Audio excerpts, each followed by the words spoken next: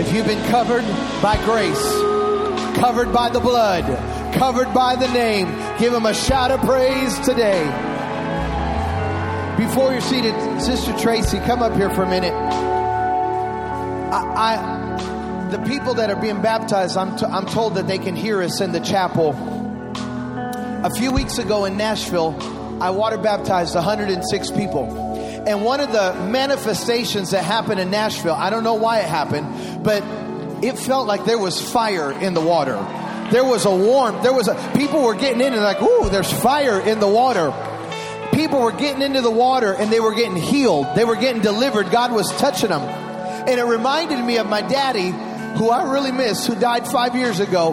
He went to preach in Colombia in 1998 in Cali, Colombia, 100,000 people. And my dad opened his sermon and said, if you haven't been baptized, today is the day to be baptized. He meant after the sermon. Well, that's as far as he got in the sermon. People started coming from all over the stadium. One person in particular was in a wheelchair, and they wheeled him to the baptistry, picked him up, put the man in the water, and when they put the man down in Jesus' name, when he came up, not only was his sins forgiven, but the man completely stood up and never went back to a wheelchair. He was instantly healed by the power of God. And I want you to hear, just real quick, I want you to hear this testimony that Sister Shockley shared with me today about what God did for her when she got baptized. And if you haven't made your decision yet, I'd sign up. As soon as I'm done preaching, I'm running out of here to go help water baptize. I want you to hear this testimony. So I was born with a heart defect. And when I was 8 years old, I was in a wheelchair on mega doses of penicillin. I had lived most of my childhood up to that point in hospitals. I had severe asthma attacks where I could wake up and my mom and dad standing over me. I couldn't breathe. I was rushed to the hospital over and over to get me through the night. And I had received the Holy Spirit as a little child at 8 years old, and I wanted to be baptized. It was in the month of January, and I was supposed to be baptized that night. I went into the hospital early that morning with an asthma attack. My dad wasn't saved at the time, and my mom called the pastor that afternoon, and she said, it's January, it's freezing cold outside. My husband won't understand. We're leaving the hospital to bring her to be baptized tonight. And the pastor said, I believe if you bring her, that God's going to do something. So I went to that service that night. I was in a wheelchair, could not exert my heart enough even to walk to a restroom. I lived in a wheelchair for a long time. Was sitting on the side, gasping for breath, had left the hospital. It came time for baptisms. I went up and I was baptized. When I came out of the water, I was told to that point I would never have children. My heart wouldn't withstand childbirth. That I would have never been able to sing. I went up and came up out of the water. I took a deep breath, and I have never been short of breath since. I went back to the hospitals in Mobile, Alabama. The doctors, the team of cardiologists came in the room and they said, there is no explanation. I can show you the defect here. I can show you that it's not here. And the other doctor said, well, just to be safe, I want to keep her on medication. I was supposed to be on medication until I was 35 years old. Within a week, I had a reaction and broke out in blisters all over my body and could not take the medication anymore. I'm standing here as a testament. God has healed my body. He healed me of cancer 4 years ago. God is a healer, and baptism, God heals in baptism. Not just fill you with the Spirit, but He can heal your body. Somebody give God praise like it was your healing, like your miracle. Hallelujah. If you can hear me in that chapel, I speak healing over the people that are getting baptized today. Not only salvation, but healing, healing, healing. There's fire in that water. There's fire in this sanctuary. One more time, give God praise.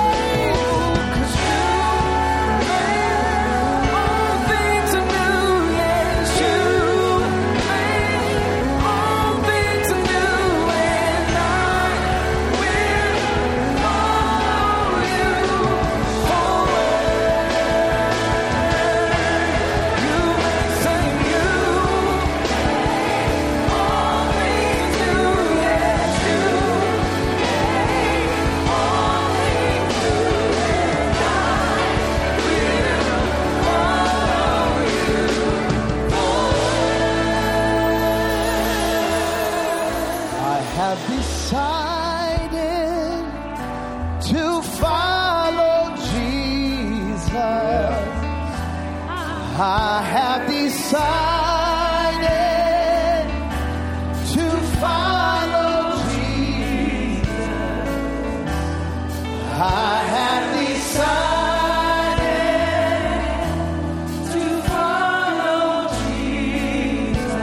No turning back. No turning back. No turning back. Give him a mighty praise today. Oh, hallelujah. We bless your name, oh God.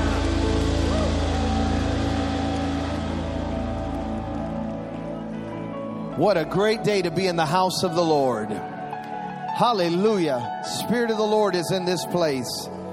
Hallelujah. I'm so excited. That's what we live for. That's what the gospel of salvation was all about. That's what John 3:16 was all about. That's what the cross and Calvary and the tomb, all of that was for what's taking place on those screens. And I'm excited. As soon as we get done, I'm running back there. I'm going to help water baptize. Then we got a Spanish service and more people are getting baptized. Amen. What an exciting church. You got to thank God you belong to Inspire Church. Amen. Amen. I want to go to the book of 1 Samuel chapter 1 and verse 9. I really assumed, that's why they tell you not to assume, but I really assumed I'd be preaching today about water baptism. And I really felt the Lord stirring me the need to preach about prayer today. And I believe it's the word of the Lord for this hour.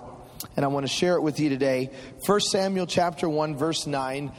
I think 150 plus baptisms is a testimony and a sermon in itself. So amen. I'm seeing old and young, men, women, all races, we're all one race, but all cultures, all colors. I mean, I just love it. It's just beautiful what's happening. Amen. 1 Samuel 1 verse 9. And for today, I'm reading out of the New Living Translation. It says, once. Everybody say once. Once, after a sacrificial meal at Shiloh, Hannah got up and went to pray. Just to that point. Once, after a sacrificial meal, Hannah got up and went to pray. I want to preach today from this subject. I turned to prayer, and prayer turned it around. I turned to prayer, and prayer turned it around. Father, I'm absolutely nothing without you. But in you, we are made more than conquerors through Christ Jesus. So use me for your glory, that your name would be exalted and lifted on high. I pray that you would heal, deliver, and transform as a confirmation of your word today. That more hearts would be touched to be saved and to be baptized today. Confirm your word in Jesus' name. And everybody said, amen. You can be seated in the presence of the Lord. Some of my earliest memories of my childhood are that of prayer. If you grew up in a Christian home, especially in a spirit-filled home, and then doubly, especially if you grew up in a minister's home, I believe that you could say the same. I remember praying as a family. We had to pray about everything. We prayed to go to sleep. We prayed to wake up. We prayed before meals. We pray every day. We had prayer service at church every day. There was Sunday service. There was midweek service. There was Friday night youth service. And then there was Saturday prayer service. And then there was the prayer services that we had every day growing up. And in our home, prayer was not optional. Prayer was not secondary. Prayer was mandatory. We prayed about everything. And my parents, my best way of describing it was that we had this liturgical style of prayer service every night in my parents' bedroom. Every night, my mom and dad, my brother and I would gather around their bed and we would pray together as a family. And my dad would start the prayer, Lord Jesus, I thank you for this. And my brother and I would have to say, day. My mother would say, forgive us for our, and if we didn't say sins loud enough or we didn't say it plural, she'd kind of elbow it, sins, because it was plural. I want to make sure we spoke it and confessed it. And not only would we pray and ask for forgiveness and thank God for our prayer, for our day and for our blessings, but then we would begin praying the word. And my mother would begin a Bible verse in prayer, and we would finish it. She'd say, we pray Deuteronomy 6:5. We'll love the Lord your God with all our heart, all our soul. And then we'd answer, and with all our strength. Proverbs 3:5. Let not mercy and truth forsake thee. We bind it around our neck. We write it upon the tables of, and then we write it upon the tables of our, and we'd say our heart. And those nightly prayer meetings were teaching my brother Andrew and I another language. We spoke English. We spoke Spanish. We eventually spoke in tongues. But in that bedroom, we were learning the language of prayer. It's the language of heaven. It's the language that moves the heavens and the earth. And my parents were teaching us how to communicate with our Heavenly Father. Before we would go to school every day, we'd have to pray. It didn't matter if we missed the bus.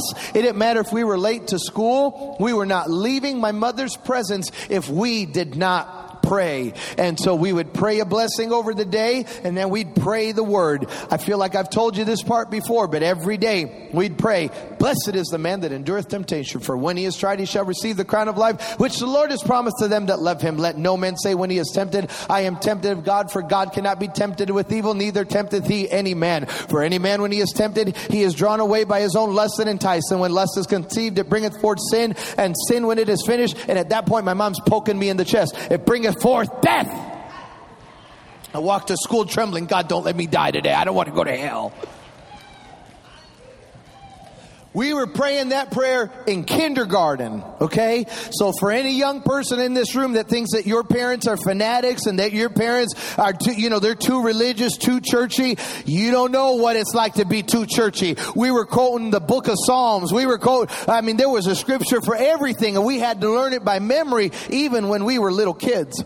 I remember to this day being in the 4th grade, and I was assigned to a classroom that had the meanest teacher in school. How mean was she? She was known to kick desks. She was known to slap the back of your chair with a ruler and scream in your face. It was the 80s and anything was possible. And when I found out I was assigned to her class, I cried. You make fun of me, I don't care. I cried like a baby when I found out. And I went home and I told my mom what had happened. And my mom said, Tony, let's pray about it. I said, all right, Mom, let's pray about it. I bind her in the name of Jesus of Nazareth, and I declare she is under my feet. Satan, thou get behind me. The blood. And my mom said, no, not like that. I'm saying, what do you mean not like that? That's how we pray, Mama. We're Pentecostal. She said, no, that's not how we're going to pray. And I said, all right, well, you're going to have to show me, Mama. I said, all right, this is how we're going to pray. She said, God, I thank you that Tony has favor with Miss So-and-so. I thank you that you're turning her heart towards Tony and you're turning Tony's heart towards her. Now, you know you're not supposed to pray with your eyes open. I opened one eye. I said, huh? She's like, I just thank you. Goodness and mercy follow Tony, and good things are going to happen to Tony. She got all Joel Osteen on me before anybody knew who Joel Osteen was. I mean, this is the 80s. Joel Osteen's probably in the 4th grade with me. I mean, she's all up in there. This is my Bible. I am what it says I am. I can do it. I mean, she's just speaking blessing and favor. I didn't know how to relate to that kind of a prayer. And she said, I just declare this is going to be the greatest school year Tony has ever had. And then she wrote a note and she said, give this to your teacher. I'm like, okay, you're going to rebuke her in the note. You just didn't want to do it in front of me. I got you, Mom. I got you. And since I got the gift of being nosy, I opened the note while walking to school, getting ready to read a rebuke. And it says, Dear Miss So-and-so, I would love to invite you to my son's piano recital next week. I'm like, Mom, what are you doing? Well, Miss So-and-so didn't just come to that piano recital. She came to every piano recital I had between the 4th grade and when I left high school. Miss So-and-so became a family friend. Miss So-and-so bought me Christmas presents, and I bought Miss So-and-so Christmas presents. Miss So-and-so became a friend to my family. Now, I heard the next year she kicked one of the students in the teeth. But the year I was in her class, she was incredible. She was wonderful. She named me the captain of the safety patrol. It's okay. Go ahead and make fun of me. I'm a nerd. word. It was one of my best years in school, and it left an imprint on my heart. When you turn to prayer, prayer will turn things around. My mama was trying to teach me in the 4th grade, you can get frustrated, you can get angry, but if you want to see things change, you take it to God in prayer, because prayer changes things. Hallelujah. When you pray, you've opened up direct communication between you and heaven. You have a mediator named Christ Jesus. And the Bible says that whatsoever you ask according to his will in his name, it shall, somebody say it shall be yours. Somebody give him praise today.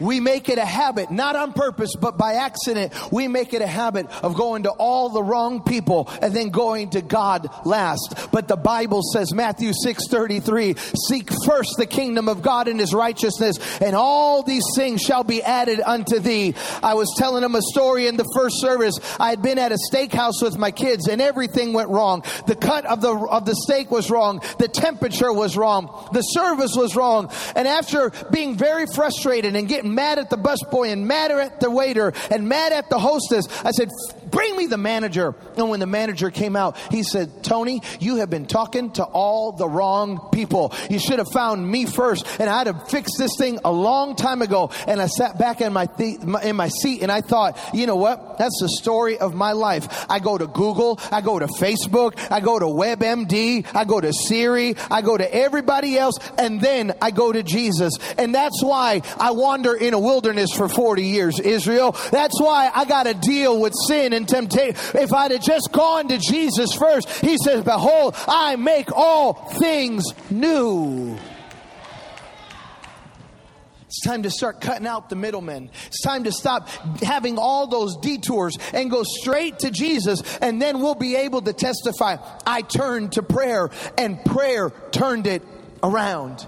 Now, my mother taught me to pray by example. My father taught me to pray by example. They would take me to the altar. They'd kneel me down next to them, and I'd hear my parents pray, and they taught me how to pray. Now, I don't do everything exactly the way my parents did, but I learned enough lessons to know that if my kids are going to learn to pray, they're going to learn to emulate what they see in their home. If all they hear is cussing and yelling and arguing, that's what they're going to do. But if they hear praying and decreeing and declaring and prophesying, that's what they're going to do. And I feel compelled in my heart, I want to raise up a prophetic generation that knows there's power in the name of Jesus. There's power when we go to prayer. When my kids were very young, we went to Disney World, and you know what Disney's, I mean, they're not ashamed to charge anything, you know. And so I'd saved up all our money, and we got to Disney World, and I'm thankful to be in Disney. We're in line to get on to Motor Speedway, and the rain starts falling. The same guy that's selling cotton candy that for $20 turned it into a $20 umbrella like that. I mean, I'm just watching every raindrop look like another dollar bill going down the drain, and they're shutting down the rides. Everybody's running out of the park, and my son Cole, who was with me a few weeks ago, he's about 6 years old. He starts pulling on my shirt and he says, Daddy, what are we going to do? And I sarcastically, a little annoyed because I'm having my own pity party, I said, I don't know, pray about it. But not like prophetically, like, my son, pray. Leave me alone, pray. Well, that little 6-year-old threw his hands up in Disney World. And he said, Father, I speak favor over my vacation. I'm like, that's not my son. I don't know who that is. Security. He said, I speak favor over my vacation. He said, the rain is messing it up. And I command the rain to stop in the name of Jesus. I have no need, no reason to exaggerate. God's good enough on his own. I have no reason to exaggerate the story. When he said, in the name of Jesus, a cold gust of wind blew into the Magic Kingdom, and the rain stopped. I mean, stopped. I wish I could tell you that I had faith and said, behold, my son, when thou prayest, thy heavenly Father answereth thee from heaven. I was in shock. I'm like, baby, pray for daddy's wallet real quick. Here, pray for daddy. Just pray. Pray for our man. I mean, my God, pray for me. He was 6 years old. He grew up playing baseball. He was convinced from that day forward that he could control weather patterns. He was convinced from that day forward that when he prays, God answers his prayer. When he'd go to baseball tournaments and he'd have to pitch, if he walked outside and saw clouds, he's like, Daddy, don't worry. I got this one. I got this one. This will be just like Disney World. I command the rain to stop until after the tournament, and the rain would stop. I never told him he was crazy. I never told him that was weird. I let that boy believe that when he prays about anything, his heavenly Father in heaven hears him. You say, God does those kind of things. When I was coming to church, I was telling Bishop in the office, I was coming to church. I was thinking about this sermon. I was preparing for this sermon. My youngest is at a soccer tournament right now in Gatlinburg, Tennessee. And I told him this morning when I talked to him on the phone before I came in, I said, Zach, I'm praying for you. I speak favor over you today. You're scoring a goal today in the name of Jesus. I'm just teasing with my kids. Don't get mad at me. I'm just joking with my kids. And in between services, Cole, the one that prayed at Disney, sent me a text in all capital letters. Daddy, Zach just scored a goal. They're about to win the game. Knock on wood. I said, I rebuke that witchcraft in the name of Jesus. I said, don't knock on wood. Stretch your hands and pray over that game. I said, Cole, do it like it's Disney World. Cole texted me while you all were singing. He said, Dad, it worked. They won the game. You say, does God really care about soccer? No, he doesn't care about soccer, but he cares about teaching kids that when you go boldly before the throne of grace, your heavenly Father hears you. I feel like I'm weirding some people out, so let me get biblical so that you'll believe me. Because the Bible tells you a crazy story about a man named Joshua who was in the middle of a battle and the sun was about to set, and he said, I need more sunlight so I can finish this battle. So he prayed and he said, I'm asking that the sun stand still. Now y'all are smart people. You know that prayer doesn't make any sense. That prayer isn't scientific. That prayer is, he prayed it wrong, because what he was asking is an impossibility.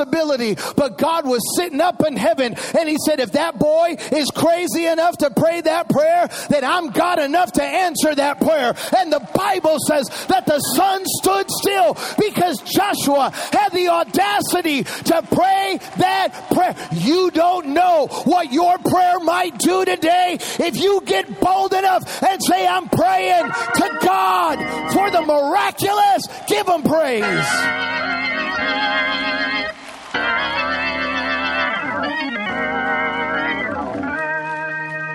You might be one prayer away from crazy stuff happening. You might be one prayer away from the miraculous taking place. I told him in the first service, I'll tell you here as well, because I know that you'll receive this in the Spirit. It should be received. I was in North Carolina on Friday with Pastor Paula White. We were at an event, and when we got done, we're having dinner. She said, Pastor Tony, she said, you know what? The president was really sick. You know, Pastor Paula is the president's pastor. She said, Tony, he was really sick with COVID. I mean, really sick. And he said, and she said, I called him and I said, President, there's people praying for you all around the country. And he said, Paula, go ahead and get on my Facebook page, and if you want to call for prayer, you can go on my Facebook page. I mean, you understand? I don't let anybody on my Facebook page, and I'm just me, you know. The president said you can get on my Facebook page and have people pray. You know how many people gathered in prayer? 25 million people. And the next day, the president was, and do you know what the president said? The president said, I know that I got a miracle because people prayed for me. Now, ladies and gentlemen, if God will heal him from COVID-19 because of a prayer, what can God do for you today if you'll go to God in prayer?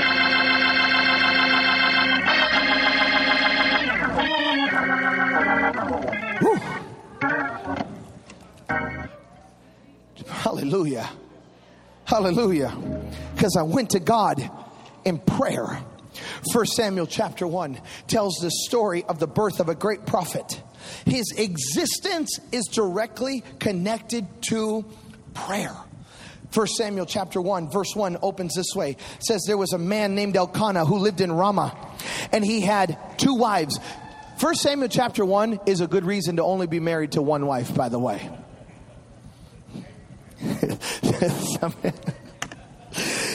Somebody said, I know that's right. Okay, okay. Elkanah had 2 wives, Peninnah and Hannah. Peninnah had children. Hannah did not. Each year, Elkanah would travel to Shiloh to worship and sacrifice to the Lord of heaven's armies at the tabernacle. And the priests would receive the sacrifice. The Bible says in verse 5, though he loved Hannah, he would only give her one choice portion because the Lord had given her no children. Verse 6 says that Peninnah would taunt Hannah and make fun of her every year because she didn't have children. Verse 7 says, year after year, it was the same. Peninnah would taunt Hannah as they went to the tabernacle. And each time Hannah was reduced to tears, it would not even eat. I am preaching today to the proverbial Hannahs that are in this room. These are the Hannahs that are barren. You don't have what everyone else has. You've lived through mockery and ridicule. And even at sometimes you've been ashamed. You've been at CT and Inspire year after year, and you see everyone else get a house, everyone else gets a new dog, everyone else has 2 cars, and you still got the car from when you joined CT. Everyone else is getting blessed, everyone else is prospering, and you're still dealing with the same stuff year after year after year. Seems like everyone else got married, everyone else is going from glory to glory, and you're stuck at 2, and year after year it's the same thing. I'm preaching to you, Hannah, today. I'm preaching to you that are here in this room. You got Elkanahs, you got Peninnahs, and you even got Eli's in your life. Let me explain who those are. Peninnah are the ones that ridicule you. They mock you. They almost take pleasure in that you're not blessed. They take pleasure in your anguish. Those are those enemies that you're always talking about. And then everyone has an Elkanah, which that's what I want to focus on today. Elkanahs, I know you're not supposed to hate people, but you almost kind of sort of hate the Elkanahs. Elkanahs are the people that love you, but they don't get you. I mean, they're in your life. Some of y'all are married to Elkanah. Some of you are Elkanah. Some of your parents are the Elkanah. Some of you are BFFs with the Elkanahs. And the Elkanahs are the people in your life that try to talk you out of what you're believing God for. They try to talk you out of your radical faith. They try to talk you out of your prayer life because they don't understand your faith. They don't understand your prayer life. They don't understand what you've been hearing from the Father. And because they don't get you, they don't understand you. And so they're the ones that are always trying to talk you down and simmer you down and say, don't believe for the moon. Maybe just settle for the stars. Don't believe for this. That's too much. That's too crazy what you're asking God for. Verse 8 in 1 Samuel 1 says that Elkanah comes up to Hannah and he says, what are you crying about? Why aren't you eating? Why are you so sad? Why are you depressed? Just because you don't have kids? He says, aren't I better than 10 kids? Awkward marriage moment. Like, yeah, boo, you all I need. Elkanahs are the people. They mean well. They don't hate you. They're well-intentioned, but they try to quench your faith because they don't understand what you know about God. Now, just think about this for a moment.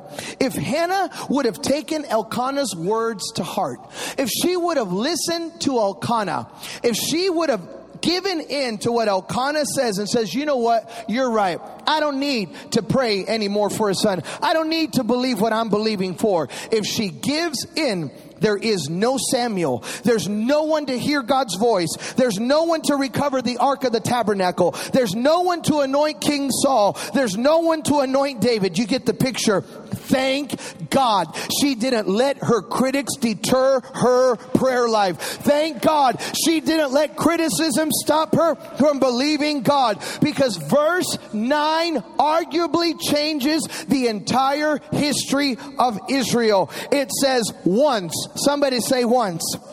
Once after a sacrificial meal, Hannah got up and went to pray. Sometimes, ladies and gentlemen, all it takes is one simple prayer for history to be made. Hallelujah. The Bible says in verse 10 that in deep anguish, crying bitter tears, she prayed to the Lord and she made this vow. Oh Lord, if you'll look upon my sorrow and answer my prayer and give me a son, I will give it back. I will give him back to you. Here is the difference, and I hope this will help you break through to a miracle. Here's the difference between Hannah and us. We all get bitter. We all go through anguish. We all cry bitter tears. We all get desperate. But Hannah didn't just cry. Hannah didn't just get bitter. Hannah decided to pray. She prayed, and I can tell you, life has a way of hurting you. Life has a way of bringing things at you that you never expected. But the Bible says in verse 19, if you'll jump down, it says, and the Lord remembered her prayer. He saw her anguish. He saw her sorrow, but he remembered her prayer. I hope this will help you today. This is what I've learned from God. God sees your anguish. He sees your sorrow, but he can't bless anguish. He can't bless sorrow. He doesn't answer tears. He answers the prayers of the righteous. That's why the Bible says the effectual fervent prayer of the righteous availeth much. So after you get done crying, after you get done being sorrowful, turn to prayer, and prayer will turn it around.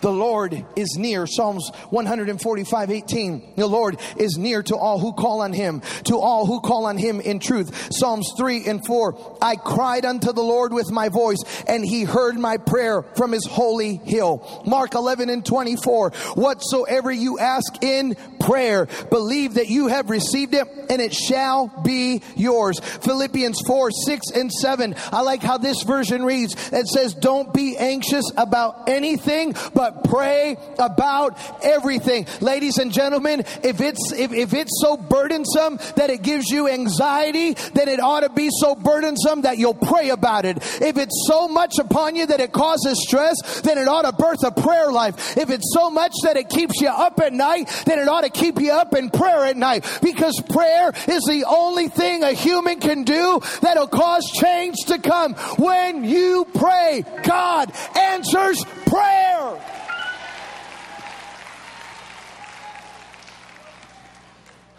This is just a gentle reminder today, because we all get away from it. We all walk away from it by, not on purpose, but we get sidetracked. We get derailed. We think that with our own ingenuity, with our own premonition, with our own education and wisdom, we can solve things. But a lot of times we just create a bigger mess. But if I turn to God in prayer, God will answer that prayer. So in this room, I want to talk for a moment again to the Hannahs that are watching on live stream, social media, television, or they're sitting in this sanctuary. Here is the word of the Lord for you. You have watched everyone get blessed. You've watched everyone else prosper. You've watched even those close to you live in blessing. You've watched other marriages be healed and other wayward children come home. You've seen other businesses prospered, and you've waited, you've watched, you've cried, you've hoped, you've anguished, you've been confused, perplexed, and even bitter at times. The Lord says, pray and pray without ceasing. Cry and then pray. Be bitter, but then pray. Be sorrowful, but then pray. And then you will see that in due season, God will remember, God will honor, and God will answer your prayer life, and you will see this thing. Insert the blank. Whatever your thing is, you're going to see this thing turn around because you turn to prayer. Stand with me in this sanctuary. Hallelujah.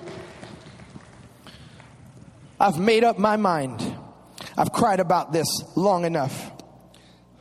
I've talked to all the wrong people long enough. I've been upset about this thing long enough. Now I'm going to pray about it. Because God said, call on me. Come to me and pray to me, and I will listen to you. Jeremiah 33:3. Hannah turned to prayer. Hannah turned to prayer. Elkanah saying, simmer down your faith. Peninnah ridiculing her. And Eli, we didn't even talk about Eli. Eli represents the religious folk.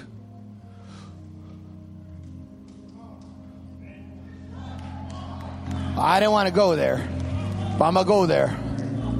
Hannah's praying, and Eli says, you look crazy. Because even the religious folk didn't understand. Sometimes you just say, God bless you. You don't get me, but that's all right. I didn't come for you. I came for him.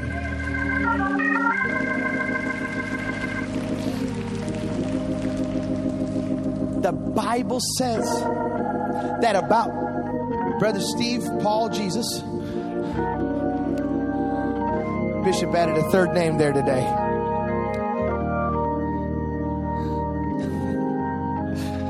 The Bible says that about this time next year,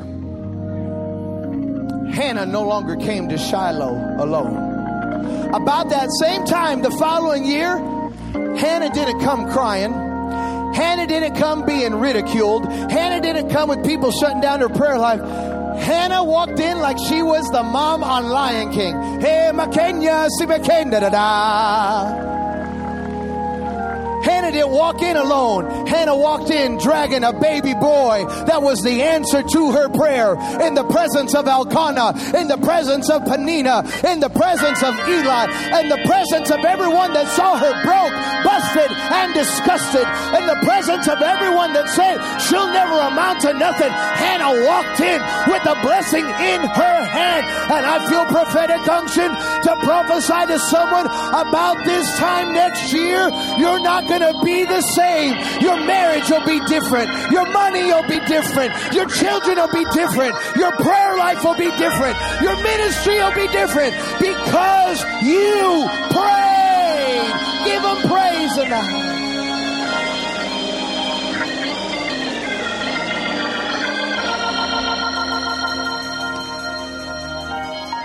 Because you prayed.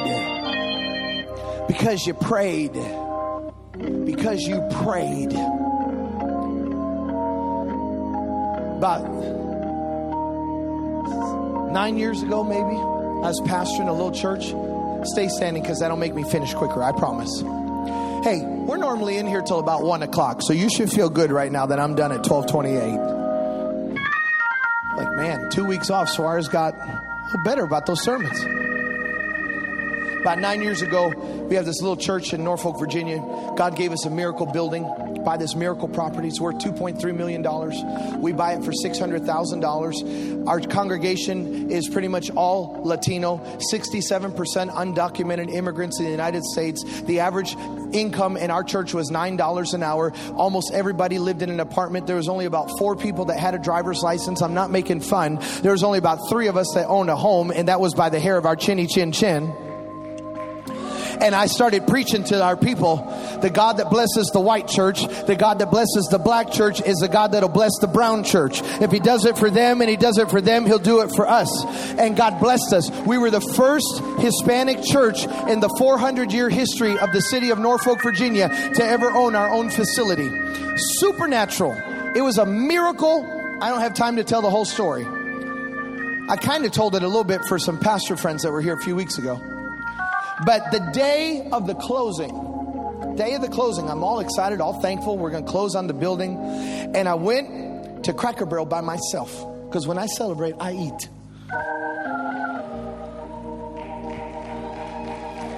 And as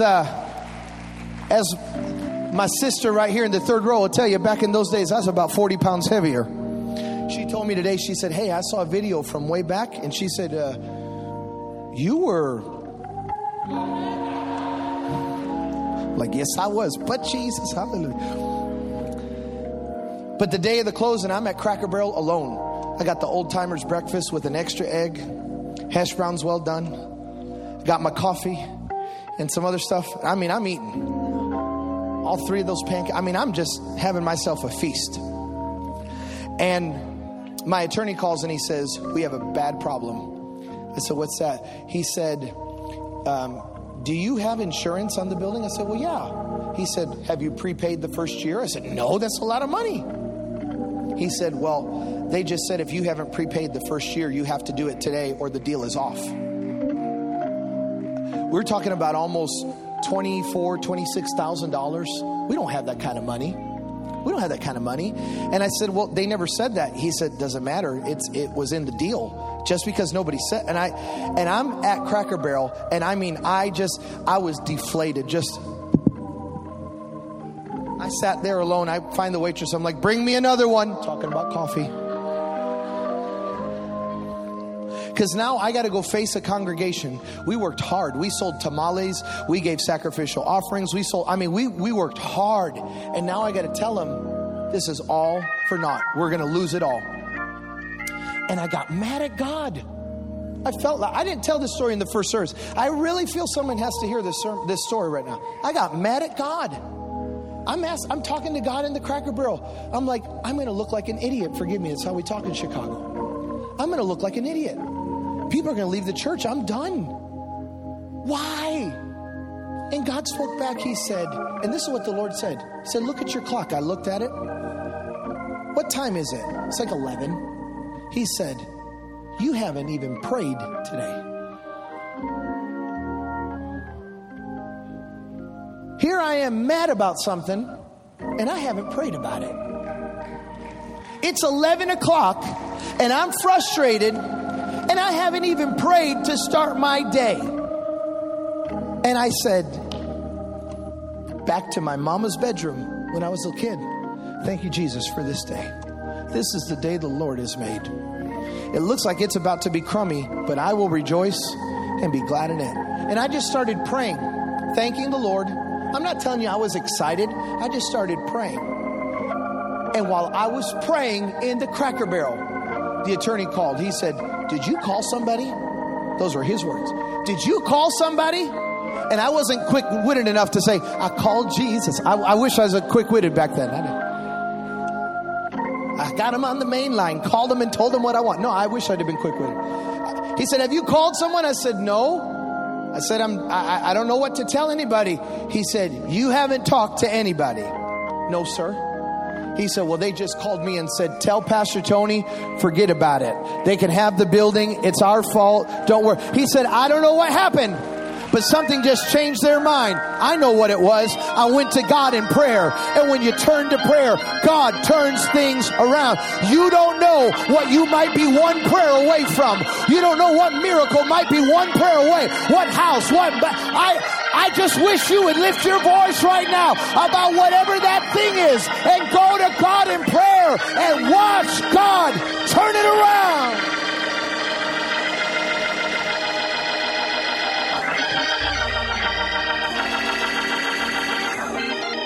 What an incredible word from God. What an incredible word from God. I wish that every person in this building could understand just how seriously true that message actually is. Prayer really does work. When you work prayer, prayer works what you're dealing with. I learned that years ago. We'll never forget. One of the most important things that I ever discovered about prayer is that oftentimes your miracle comes disguised as a problem. It looks like a problem to you, but God is sitting there leaning over heaven just smiling, because He knows that the moment you pray about it, He's going to show you that He knows who you are and He cares about your situation. And that's why He let what appeared to be a problem come your way. In just a moment, Tony's going to come back and he's going to lead us in prayer. And if you've never given your heart to God, I want to assure you that God really does know who you are. He brought you into this world with great plans for your life. You have a destiny. Those of you that are watching this at home, you were created for a reason. You didn't just happen to get here. Just because you haven't found out why you were born yet doesn't mean there isn't a why. God created you to bring Him glory through some specific plan that He has for your life. And one of the things that I have learned as a pastor in my own life, but especially because my experiences have been multiplied many, many, many times over by watching the same principle be true in the lives of others, is that since you have a destiny, the enemy is going to oppose it. He's going to try to thwart the promises of God for you and interfere with God's plans for your life. And there will always be the Elkanahs that Tony talked about a moment ago that will try to talk you down from your faith. How many of us have been through that before? And we believed God, and somebody else came along and talked us into accepting something less than what God really wanted to do that wasn't as great. The enemy will oppose God's plans for your life. And you know what? God is waiting for you to call on His name, and He will put His plans for your life back on track. Somebody in this building today is going to receive a miracle.